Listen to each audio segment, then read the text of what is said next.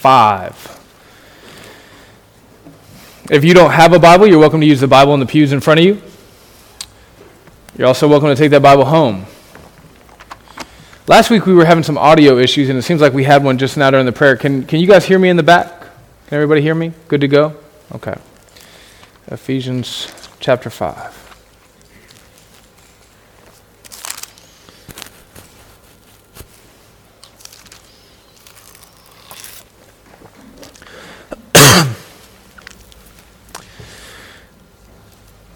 Do not go gentle into that good night.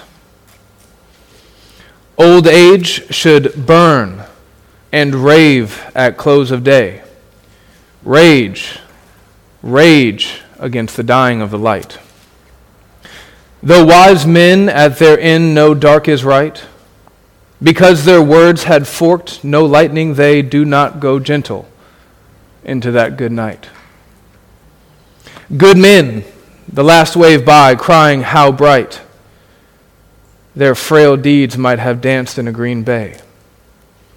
Rage against the dying of the light.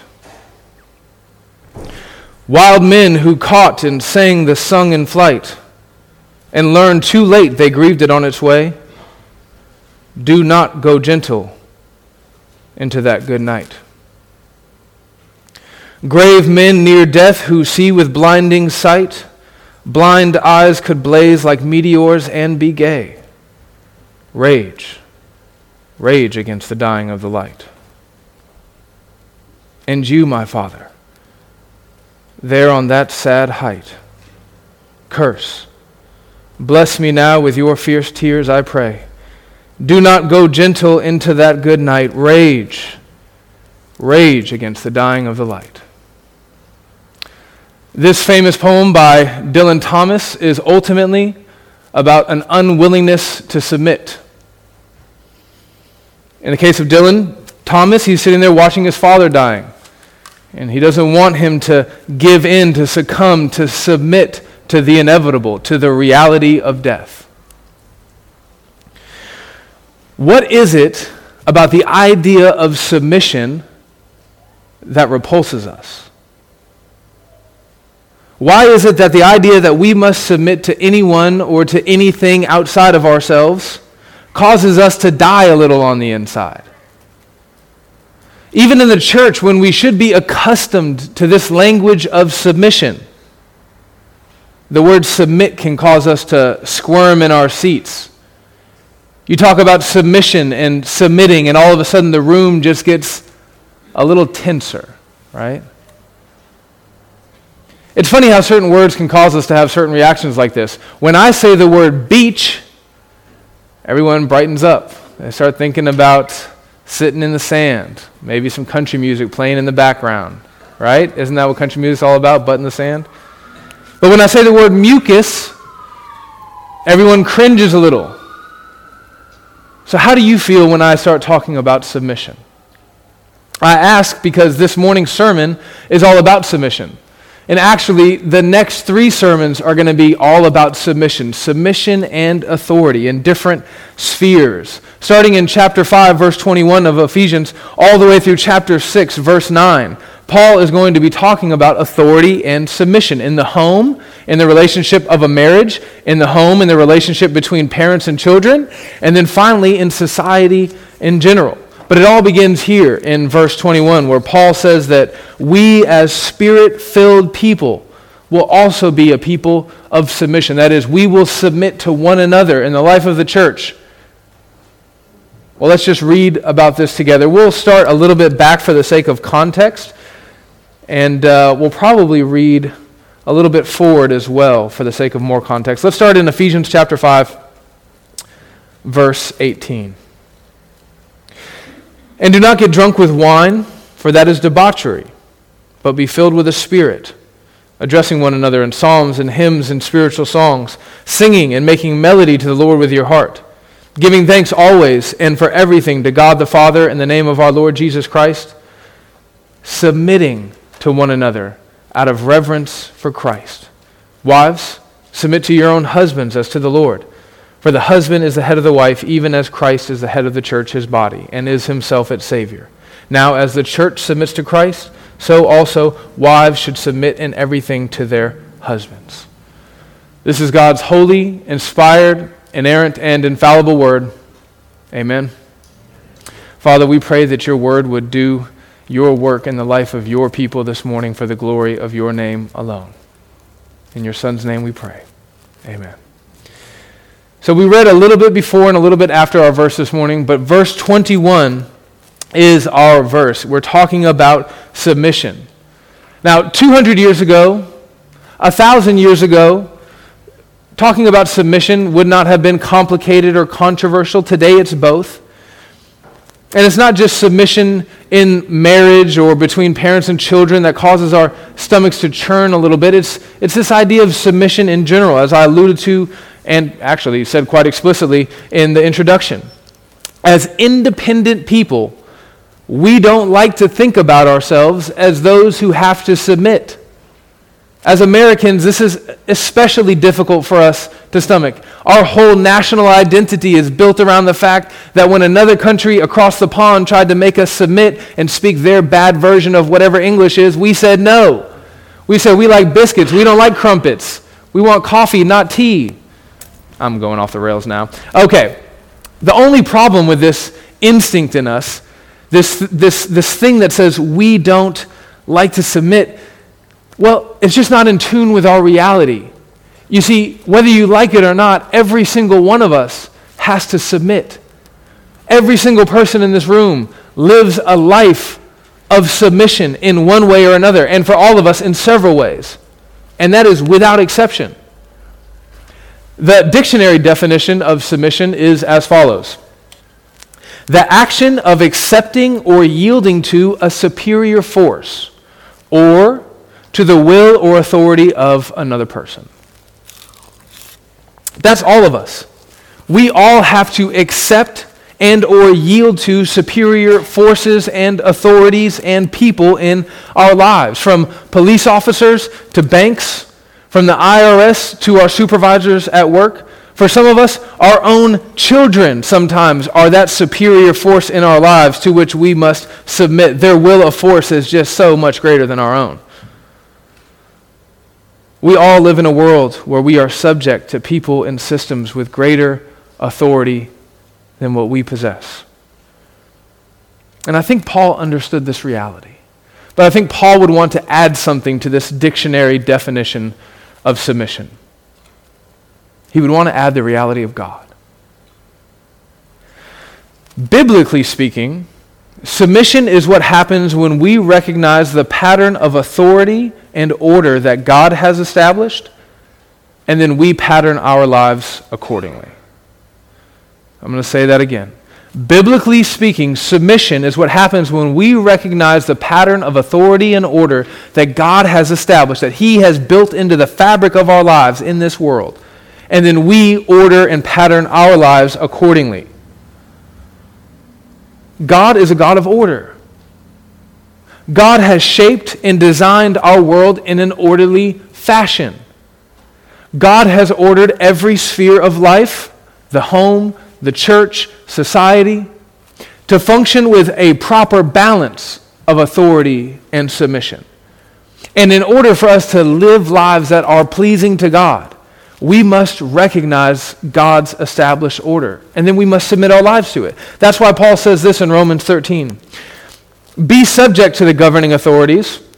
And remember who the governing authorities were when Paul wrote this. Whatever you think about any current president or past president or future president, none of them are probably as bad as the authority that Paul is talking about here. Be subject to the governing authorities, for there is no authority except that which God has established. The authorities that exist have been established by God. This is typical Paul. He says it one way and then he says it another way just to make sure that you understand the point that he's making. And the point is, there's no authority that exists that God didn't put there in that place. So, my questions for you this morning are as follows. What if submission were not something that we were forced to do, but rather what if it were something that we delighted to do? What if submission was not a pejorative term in our mind, a word that we use negatively? But rather, what if it was a word that conjured up images of joy and peace and love and prosperity?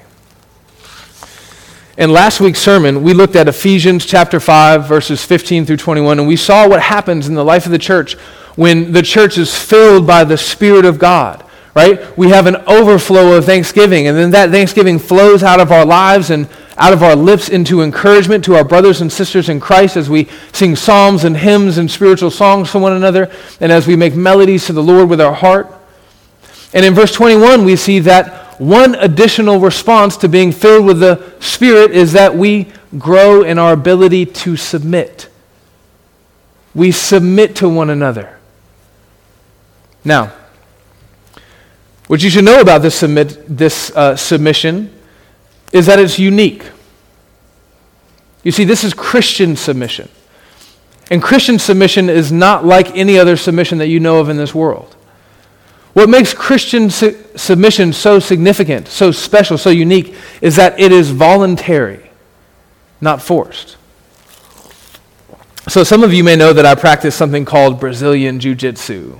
You know, we go and we wrestle and we try to break people's arms and choke people to sleep. It's a good time, good time. You should know that it's called the gentle art, but that's probably a misnomer. Really, it's all about controlling another human being physically to the point that you have it within your power to do them great harm. So if I wrap my arm around your neck and I control your hips with my legs, I have the ability to choke you unconscious. If I control your upper torso with my upper torso and my legs and I grab a hold of your arm in just the right way, I have the ability to snap your elbow in two. Not anybody in this room, of course. And in training, as well as in competition, we call that submitting someone. Either I'll break your arm or I'll choke you to sleep, or you'll tap on my shoulder or somewhere on my body and you'll let me know, hey, you win, I lose, I submit. Now, as you can guess, this is just part of what it means to train in this art form. And no one likes to be submitted. Because when you tap, when you say you win, what you're basically saying is you exerted your will against me and I lost.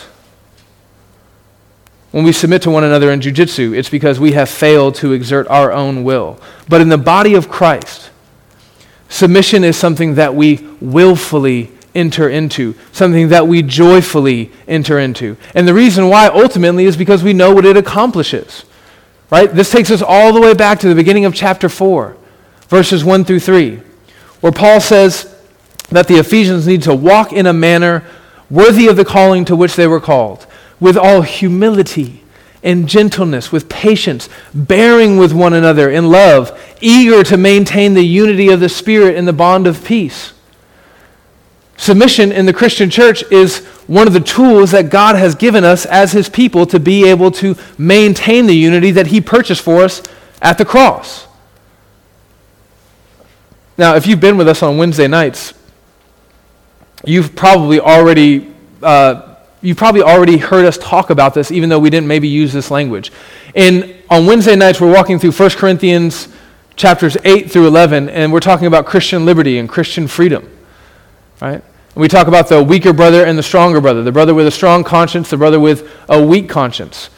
Paul talking about the issue of meat being offered to idols and whether or not he's free to eat it. He says this, he says, I will never eat meat if it causes my brother to stumble. But Paul just got through saying before this that he has the right to eat the meat. So he's free in Christ to do it, but he's not going to do it because he doesn't want to harm another brother in Christ. That is, he's willing to submit to this other brother with a weaker conscience. Despots and evil rulers make people submit to them through violence and blackmail.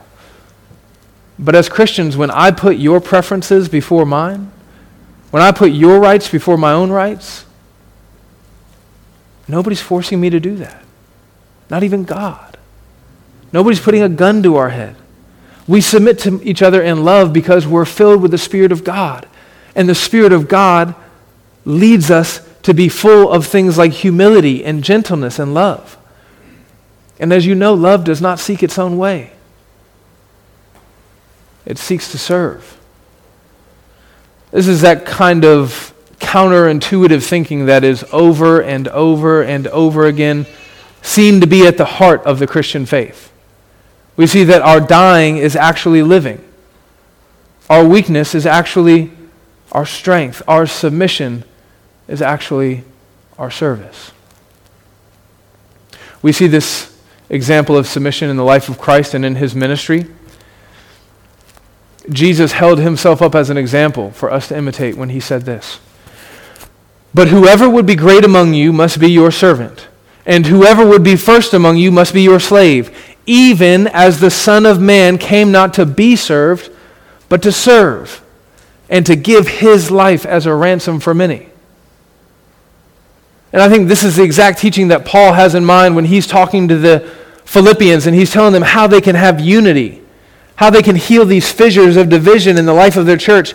He says something very similar to what Jesus says. He says, do nothing from selfish ambition or conceit, but in humility count others as more significant than yourself. Well, it's not hard to submit to someone when you consider them as more significant than you. Now, all of this sounds really good on paper, right? I mean, it's easy to talk about submission. It's easy to say, yeah, my rights are second, your rights are first, my preferences come last, your preferences come before mine. But in practice, well, this is difficult for a number of different reasons. Some of the reasons why submission is difficult are pretty profound. Some of them are pretty petty. So to narrow this discussion a little bit, I think the main reason why mutual submission in the life of the church, where one church member submits to other church members, I think the reason why that's so difficult is because we're sinners. And it's difficult to submit to another sinner, right? I mean, submitting to God, okay, that makes sense. He's God. He's perfect. He's superior to us in every way. Plus, in the gospel, we see how much God has loved us and served us and sacrificed to us. And that just inclines our hearts to want to serve him and to submit to him, even if we do so imperfectly. But to have to submit to another sinner? Somebody who's a million, billion, trillion miles away from being who God is, to have to submit to that person? I don't know about that. Tim Norton, I loved him, but man, do I really want to submit to him? He's just as messed up as I am, if not more. Okay, well, maybe we can wrap our minds around the idea of submitting to fellow sinners like ourselves, as long as they have titles or they serve in some sort of official capacity in the life of the church, right? So maybe like it would be easier for us to submit to a pastor. So when Hebrews 13:17 commands us to obey our leaders and submit to them, it may not be easy for us to do that, but maybe it's easier, right? Because they have a title, and wrongly or rightly, we tend to view pastors as being these people who exist on some other spiritual plane than us. That doesn't exist in this church. Everyone knows me a little too well. But to submit to a regular old sinner like the one sitting right next to you in the pew this morning, that is just extraordinarily difficult. To put their preferences before our own preferences, to view their needs as more significant than our needs, that is a tall order. And understandably so. But you should know that this is not an option for us in the Christian church. I wish I could say to you, yeah, you know what, man, you're right. Kelly isn't perfect, and she is pretty messed up, and so you should probably have your own way. You don't have to listen to her. You don't have to put her preferences before your own. Well, I just don't have the authority to tell you that, because Christ so clearly commands that we have to submit to one another in the life of the church. So I guess my question then is, how do we get our arms around this thing, right? How can we train our hearts to not resist submission, but rather to embrace it? How can we train ourselves to enjoy and to readily receive this design of authority and submission that God has built into the life of the church? Well, let's look back at verse 21. I think Paul knows that we have difficulty submitting to other sinners like ourselves, and that's why he adds this little clause at the end of the sentence. He says, submitting to one another out of reverence for Christ. Out of reverence for Christ. So, if you're sitting here and you're thinking, Sean, man, this whole submission thing is pretty hard for me. Well, I'm talking to you right now.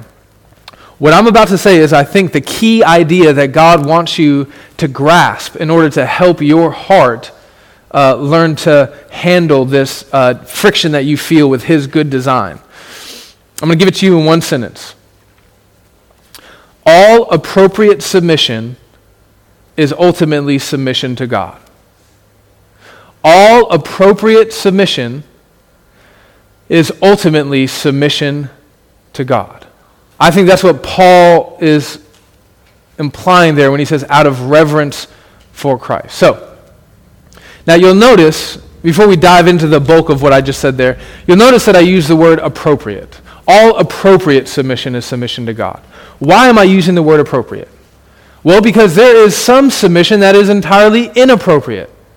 Namely, if someone tries to get you to submit to them and that would lead you into sin, that would lead you to break the law of God, that would endanger your soul, that is a kind of submission that you, as a matter of fact, should reject, that you should rebel against.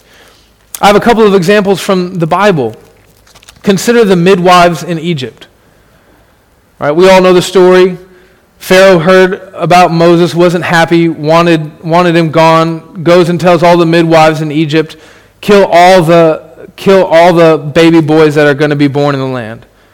And then we read this in Exodus 1. The midwives feared God and did not do as the king of Egypt commanded them. So their reverence for God led them to disobey authority. Verse 20 adds, so God dealt well with the midwives, and the people multiplied and grew strong. And because the midwives feared God, He gave them families.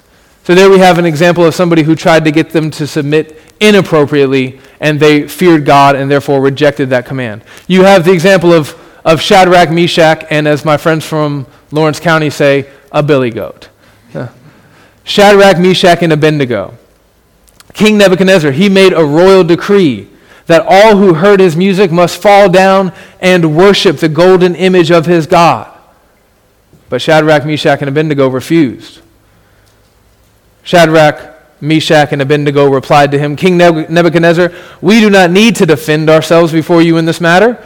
If we are thrown into this blazing furnace, the God we serve is able to deliver us from it, and He will deliver us from your majesty's hand. But even if He does not, we want you to know, your majesty. See that? So there's still just a tinge of respect and honoring the reality of this authority that God has still put in place, even though it's a corrupt authority.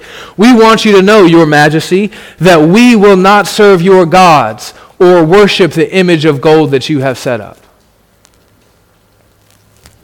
When Peter and John were arrested by the Jewish authorities, they said, stop preaching the gospel. And this is how they responded. Whether it is right in the sight of God to listen to you rather than to God, you must judge. For we cannot but speak of what we have seen and heard. Then they went on preaching and teaching more. Then they got arrested again. And the high priest said to them in Acts 5:28, we strictly charge you not to teach in this name. And yet here you have filled Jerusalem with your teaching. And you intend to bring this man's blood upon us? But Peter and the apostles answered, we must obey God rather than men. So if your dad demands that you worship Buddha, if your boss tries to get you to lie and to cheat and to steal to further the company's agenda, if your wife tries to get you to cheat on your taxes, if your pastor tries to get you to cover up abuse in the life of the church, if your government tries to get you to offer a pinch of incense on the altar of their gods, you must say no out of reverence for Christ. So how do we handle this balance? Well, I think it's pretty clear, pretty simple. You should be able to take this away with you fairly easily.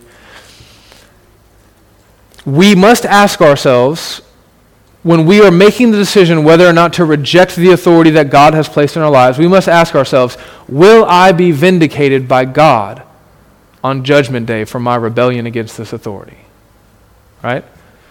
So if I say, hey, as a church, we're going to pray together, and you say, I'm not doing it, Sean, well, I think as you stand before the Lord Jesus on Judgment Day, you're going to have to answer to that, and it's probably not going to go well for you. If I say, hey, I need you to help me keep my affair a secret, and I'm using my authority to try to get you to do that, well, I think on Judgment Day, if you rebel against my authority in that moment, it'll go well with you. The Lord will be pleased with you in the same way that he was pleased with the midwives who rebelled against that evil authority in their lives. Okay. Now, assuming that your submission is to an appropriate authority, not that the authority is not in itself evil, but that the authority isn't asking you to do evil, all authority that is appropriate is from God. Therefore, all submission to that authority is ultimately submission to the Lord. Now, I'm not just getting this from verse 21.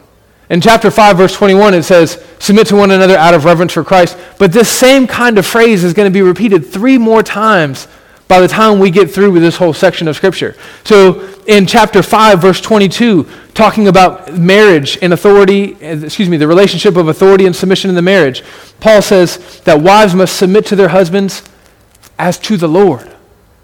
Same kind of language, right? Out of reverence for Christ, as to the Lord. Talking about parents and children, Paul says that children must obey their parents in the Lord. Talking about bondservants and masters, he says that bondservants must obey their masters as to the Lord. It's the same kind of language over and over and over again. I think one of the main reasons why submission causes us to chafe is because we don't understand the sovereignty of God. It's because we don't understand that God has sovereignly placed all authority in our lives for his perfect purposes. When we understand that God has superintended all of this authority, even our bosses and our spouses and our parents and our presidents and our fellow church members, well, then it will make sense for us to submit to one another, because we'll understand that that submission is ultimately submission to God. I was really struggling trying to think of an illustration for this. The closest thing I got was what I'm giving you right now. So if it doesn't land, guys, give me extra grace. I was thinking, how can we think about this outside of the sphere of the home, and well, maybe not in the home. I thought about military, but I just feel like I use too many military illustrations. I'm drawing from a shallow well here. Ultimately, I thought it's kind of like when parents go out on a date night and they ask their 16-year-old kid to watch their 10-year-old kid, and as they go, they say, hey, listen, you're in charge. They tell the 7-year-old, 10-year-old kid, hey, she's in charge. You better listen while I'm gone, right? Parents go out on the date night hoping that their phone doesn't ring at all until they come home. Maybe that 16-year-old doesn't lead with perfect righteousness. Maybe they don't exercise their authority with complete justice. Maybe they become a bit of a despot when mom and dad leave the house. Nevertheless, that 10-year-old still needs to listen and obey. Maybe not if the older brother says, hey, I need you to set the house on fire. But if he puts him to bed 30 minutes earlier than usual, he needs to listen, needs to obey. That 10-year-old, he doesn't want to obey that 16-year-old authority. You're a kid just like me. You're not a parent. You're not a mom. You're not a dad. But he still has to listen. And I think the reason why ultimately that happens, why the 10-year-old can listen to the 16-year-old, is because submission to the 16-year-old is ultimately submission to the parent. Because mom and dad said, you better listen to what he said. I'm putting this imperfect authority in place for my specific purposes. So submission to your brother is submission to me. I think that turned out okay. God has designed every sphere of life to function with a proper balance of authority and submission. The home functions with a proper balance of authority and submission between husband and wife, between parents and children. Civil society is designed to function with a proper balance of authority and submission, even with corrupt authority and imperfect submission. And God has designed the church to function in like manner. In the life of the church, we don't only submit to our leaders, as Hebrews 13:17 commands, but we also have to submit to one another. And what that means is that as a leader, I also, and other elders in this church, also submit to you, the members of this church, in 100 different ways. Rather than drone on for another 10 minutes about what it looks like to submit to one another in the life of the church, I thought I would just read some scripture to you. I'm going to read a lot of scripture to you. I'm going to just read some of the one another language that you find all throughout the New Testament. I think that will help you to understand what Paul means when he says that we must submit to one another. I'm going to be going rapid fire. If you try to turn in your Bibles for this, the odds are you're not going to make it. So I would encourage you to not become dull of hearing, as the author of Hebrews says. Mark 9:50, be at peace with each other. John 13, wash one another's feet. Romans 12, be devoted to one another in brotherly love. Romans 12 again, honor one another above yourselves. Romans 14, stop passing judgment on one another. Romans 15, accept one another just as Christ accepted you. Romans 15, instruct one another. 1 Corinthians 11, when you come together to eat, wait for each other. 1 Corinthians 12, have equal concern for each other.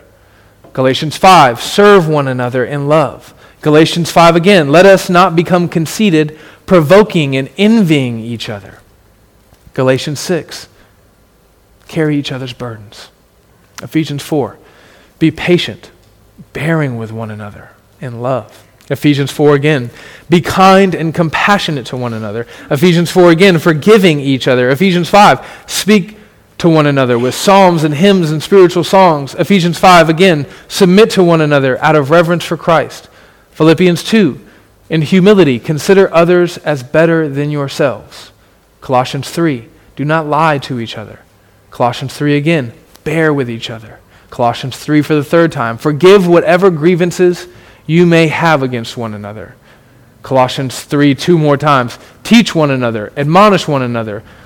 A couple from 1 Thessalonians, encourage each other, encourage each other, encourage each other, build each other up. Hebrews 3, encourage each other. Hebrews 10, spur one another on towards love and good deeds. Hebrews 10 again, encourage one another. James 4, do not slander one another. Then like a bunch from James, don't grumble against each other. Confess your sins to each other. Pray for each other. 1 Peter, love one another deeply from the heart. Live in harmony with one another. Love each other deeply. He says that twice in the same book. Love each other deeply. And you remember what the heart of love is, right? It's service. It's putting someone's needs before your own. Offer hospitality to one another without grumbling. Each one of you should use whatever gift he has received to serve the other. 1 Peter 5, clothe yourself with humility towards one another. And then, guys, I couldn't even keep track with the number of times that John commands his people to love one another. It's just love one another, love one another, love one another, love one another, love one another, just over and over and over again. And if you just remember what that word means, he's just over and over and over and over again telling the people, put others before yourself, submit to each other.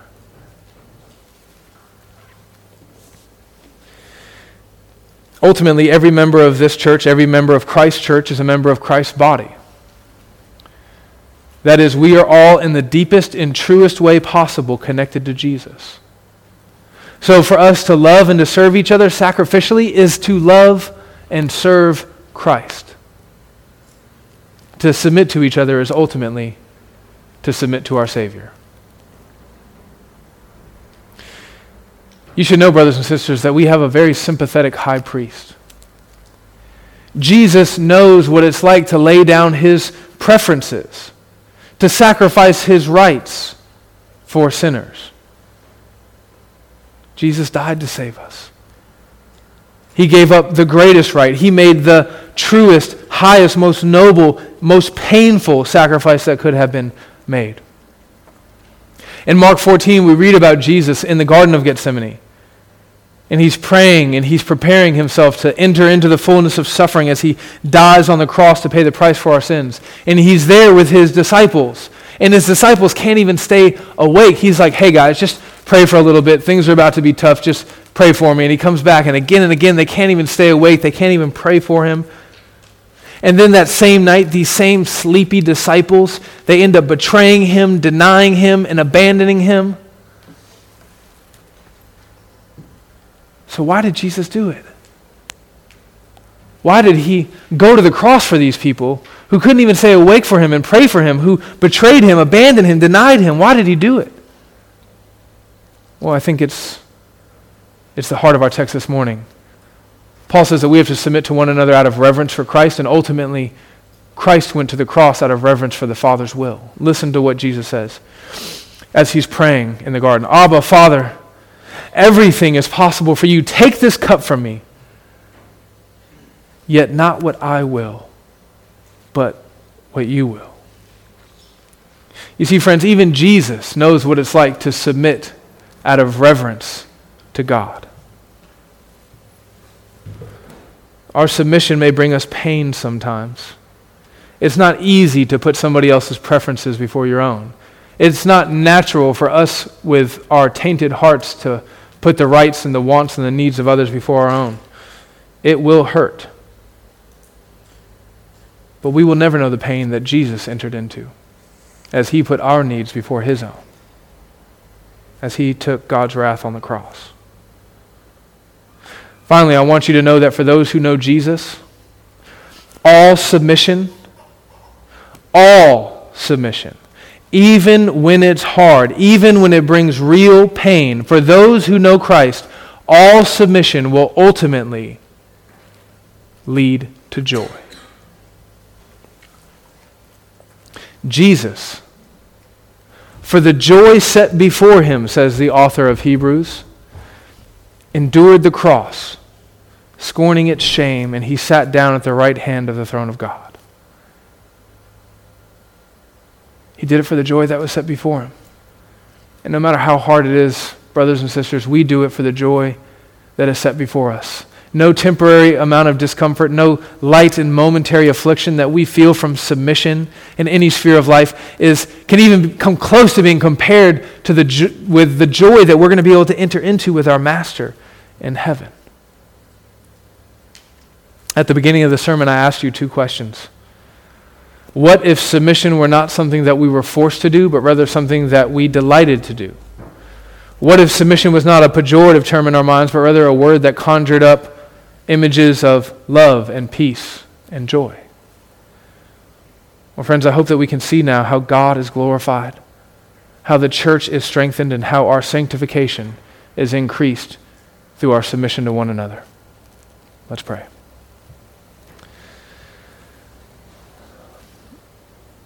Lord, you're able to do far more abundantly than we could ever ask or think. And unfortunately, we often think of things and ask for things that aren't really worth your time and attention. But this morning, Lord, we ask that you would do the miraculous, that you would give us the ability to be selfless, to be humble, to be loving, to picture the gospel through our sacrifice to one another. We pray that in this local church we would have a unique witness to a lost and dying world about what love looks like in the gospel. And we pray this in the name of Jesus Christ. Amen. Please stand with me.